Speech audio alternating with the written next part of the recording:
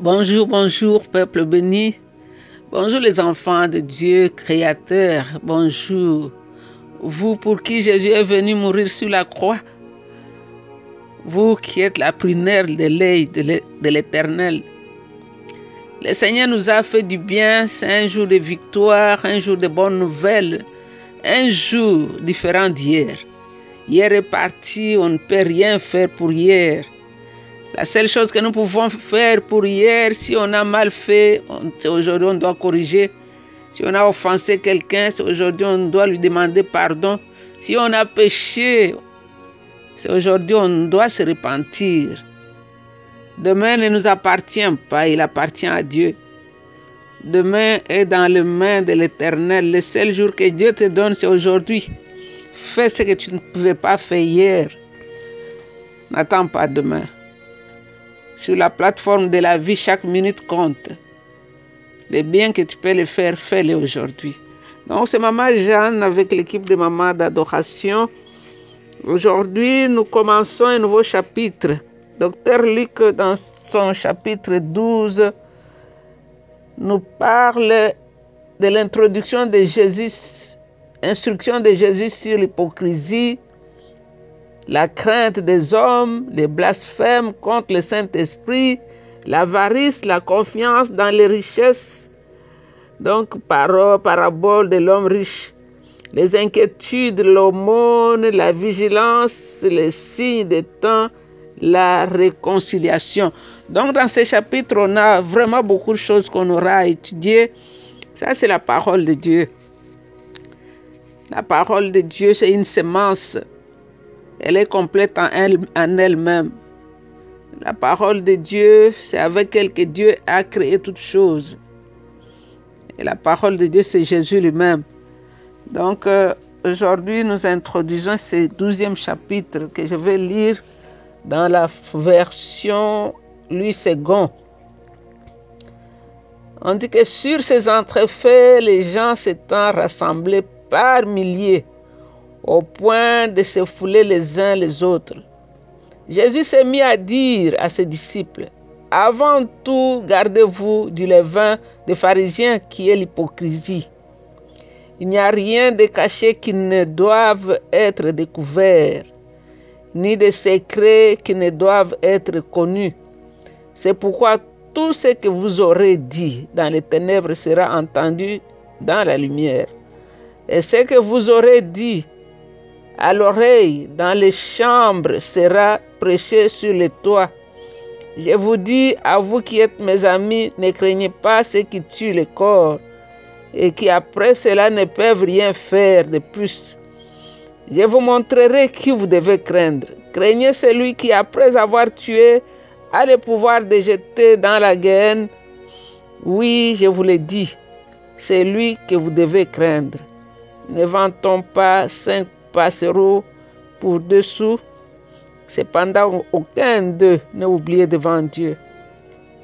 Et même les cheveux de votre tête sont tous comptés. Ne craignez donc point, vous valez plus que beaucoup de passereaux. Donc ça, c'est la parole de Dieu.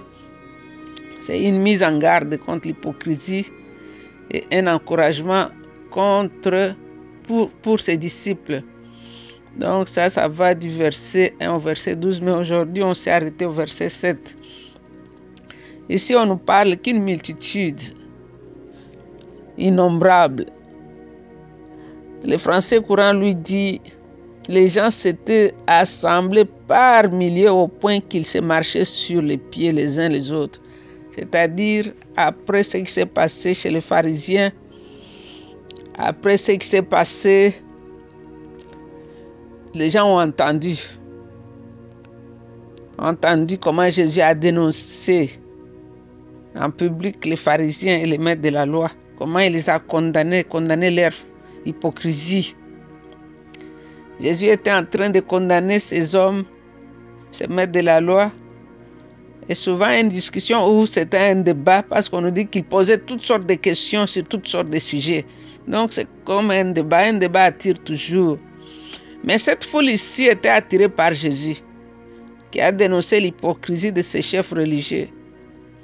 La vérité est que Dénoncer le péché n'est pas toujours facile. Jésus se retournant vers ses disciples, il leur mit en garde contre le levain des pharisiens. Il leur expliqua que le levain est le symbole de l'hypocrisie. Un hypocrite est celui qui porte un masque, celui dont l'apparence est différente de ce qu'il a dans son cœur. Il se montre comme juste et pourtant ils sont maîtres de mascarade. Aujourd'hui, il y en a tout plein, tout plein, tout plein. Ils vous roulent, ils viennent avec la gentillesse, ils viennent avec un sourire, ils te parlent d'autre chose, mais dans son cœur, il voit loin comment il peut te dribbler. Donc, c'est pourquoi c'est très important d'écouter la voix de Dieu, écouter le Saint-Esprit. Parce que toute personne que tu vois devant toi avec une gentillesse là, tu ne sais pas exactement ce qu'il cache derrière. Mais le verset 3 et le verset 2 nous montrent que leur jour d'être exposé viendra. Car tout ce qui est caché sera révélé et tout ce qui est fait dans le noir sera prêché dans la lumière. Donc c'est juste comme enlever le masque et le triomphe de la vérité. Parce que jusque-là, nous voyons que le message proclamé par les disciples a été un peu limité, dans une audience limitée. Mais avec le rejet de Jésus par Israël et la venue du Saint-Esprit, les disciples iront sans crainte dans le nom de Jésus et proclameront la bonne nouvelle fort et publiquement. Donc ainsi sera proclamé sur les toits tous ceux dont la voix ne sont pas entendues, ou juste limités dans un cercle, où tu as seulement une petite église de 10 membres. Mais ici le Seigneur nous encourage qu'un temps viendra où tu iras dans les nations et tu auras des foules et des foules devant toi. Et tu vas même te demander, c'est moi. Donc c'est comme il nous a dit quelque part, il ne faut pas mépriser les faibles commencements. Les disciples que nous lisons aujourd'hui n'ont pas commencé dans les nations. C'était peut-être une chambre, dans un salon de quelqu'un, où ils se cachaient même pour prêcher l'évangile. Mais aujourd'hui, leurs noms sont écrits dans la Bible. Donc ici, nous voyons avec les encouragements et les paroles très amicales, Jésus les appelle mes amis. Ici, Jésus avertit ses disciples de ne pas avoir honte de son amitié, quelle que soit la peine. La proclamation de l'évangile va apporter la persécution mondiale et la mort pour tous ces disciples qui seront loyaux. Mais il y aura la limite. Parce que ce que les hommes comme les pharisiens peuvent faire, c'est juste tuer le corps. C'est la mort physique seulement. Donc ils sont limités. Ils ne peuvent pas tuer ton âme. N'ayez pas peur. Dieu visitera les persécuteurs avec une plus grande punition, qui est la mort éternelle. Donc les disciples doivent craindre Dieu et non les hommes. Donc tu es disciple de Jésus-Christ, sois encouragé avec ces paroles. Ne craignez pas celui qui tue le corps, car il n'a pas l'autorité sur ton âme. Même sur ton corps, si Dieu n'a pas permis, il ne peut pas te toucher. Parce qu'il y a une clôture que Dieu a mis autour de tout enfant de Dieu, que l'ennemi ne peut pas franchir. Nous savons comment il a demandé la permission pour aller visiter Job. Il lui a dit, enlève le mur, parce que tu as mis autour de lui un mur. C'est pourquoi je ne peux pas le toucher. Mais si tu enlèves les murs autour de Job, je pourrais. Et Dieu avait enlevé les murs pour laisser le diable toucher Job. C'est-à-dire qu'autour de chaque enfant de Dieu, il y a un mur de protection que Dieu a mis. L'ennemi ne peut pas aller au-delà de ces murs, sauf si Dieu le permet. Donc ici, le verset 6 et le verset 7, nous voyons, pour faire comprendre aux disciples la protection de Dieu, le Seigneur Jésus parle des moineaux. Matthieu 10, 29, nous voyons que 5 moineaux étaient vendus pour 2 sous. Ce qui veut dire qu'il y a les 4 étaient vendus pour le prix et un était donné comme en plus. Donc si ces moineaux qui n'ont pas de valeur commerciale n'est pas oublié par Dieu, alors toi pour qui Jésus a quitté le ciel pour venir sur la terre, alors toi. Donc si Dieu prend soin des moineaux, alors combien plus ceux qui courent avec son évangile, l'évangile de son Fils. Dieu dit qu'il compte même les cheveux sur ta tête. Dieu t'aime. Dieu a un plan pour toi. C'est pourquoi il nous dit, ne craignons pas ceux qui tuent les corps. Parce qu'ici, nous voyons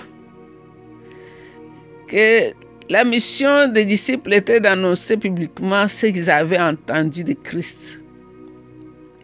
Ils avaient un rôle, ils devaient être des témoins. Donc ici, que les disciples n'aient pas peur de personne, pas même de Satan, mais qu'ils craignent Dieu seul. Parce que les hommes et les esprits mauvais ne peuvent détruire que le corps. Dieu seul peut détruire une âme. Lui seul peut accorder ou reprendre la vie éternelle. L'âme humaine est détruite lorsqu'elle est jetée en enfer à cause de la séparation avec Dieu. Donc les chrétiens n'ont pas à craindre ni l'homme, ni quelque persécution que ce soit, car rien ne peut les séparer de Dieu. Donc ici, le Seigneur nous encourage. Tu es sur le champ de la mission, ne craignez pas l'homme. Tu es dans une église où tu n'as que 10 membres, veille bien sur les brebis que Dieu t'a données. Un jour, ce que tu fais en secret sera connu en public, ça sera sur le toit. Tu vas aller dans les nations. Ici, Jésus laisse entendre qu'aux yeux de Dieu, il n'y a rien de pire qu'un croyant en secret. Celui qui suit Christ secrètement n'est pas un chrétien. Nous connaissons l'histoire de ce monsieur qui est allé de nuit pour demander à Jésus c'était quoi la vie éternelle. Nicodème. La Bible ne nous dit pas s'il s'était converti, s'il avait accepté Jésus ou pas, parce que depuis cette nuit-là, la prochaine fois qu'on le voit, c'est quand il veut enterrer Jésus avec Simon d'Arimathie. Donc on ne sait pas quelle a été sa vie. On nous dit qu'ils étaient disciples en secret. Mais ici, le Seigneur dit de les confesser devant les hommes. C'est ce que Romains 19 nous dit. Tu confesses de ta bouche pour être sauvé. Et tu crois dans ton cœur. Tu as le salut. Donc aujourd'hui, le Seigneur nous envoie ce message. Toi et moi, faisons attention à tous ceux qui se baladent avec les levains, avec l'hypocrisie. On les trouve au milieu de nous, dans nos églises, dans nos réunions. Ils sont là avec de belles paroles. Ils sont là comme les loups habillés en agneau. Ils sont là te proposant de bonnes choses pour le Seigneur. Mais derrière leur tête, ils ont quelque chose d'autre qu'ils sont en train de manigancer. C'est pourquoi que le Saint-Esprit nous aide à discerner. Que le Saint-Esprit nous aide à comprendre qui est devant nous. Père, nous te disons merci pour ce message d'encouragement et de prise en garde. Sois béni notre Père et notre Dieu. Esprit Saint, ouvre nos yeux spirituels pour que nous puissions voir et nos oreilles pour que nous puissions entendre. Parce qu'aujourd'hui, on ne sait pas qui est qui.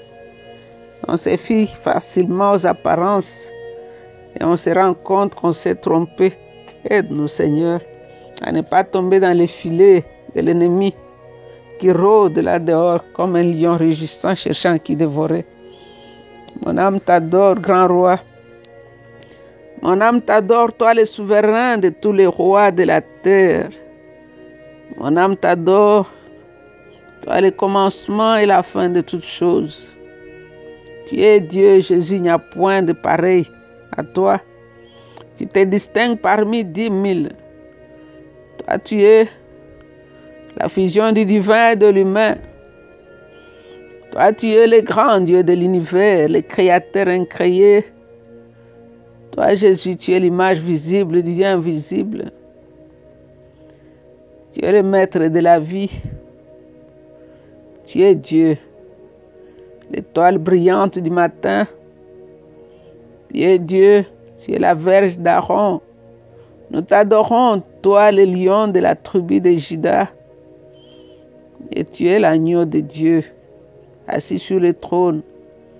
Toi seul as été trouvé digne d'ouvrir les livres et d'en briser les sceaux. Et tu nous as acquis une rédemption éternelle. Père, je prie pour celui qui est malade. Aujourd'hui, je le déclare guéri totalement. Je prie pour celui qui est découragé, Seigneur, que le courage lui revienne. Je prie pour celui qui est en mission, sur les champs de la mission. Seigneur, que les signes et les miracles l'accompagnent. Que ta main soit sur les familles qui pleurent afin de les réconcilier, de les consoler. Sois béni, Dieu. C'est dans le nom de Jésus que nous avons ainsi prié. Et avec beaucoup d'actions de grâce, nous disons Amen. Amen. Vous êtes bénis, restez bénis. C'était votre servante, Maman Jeanne. I love you. Bye.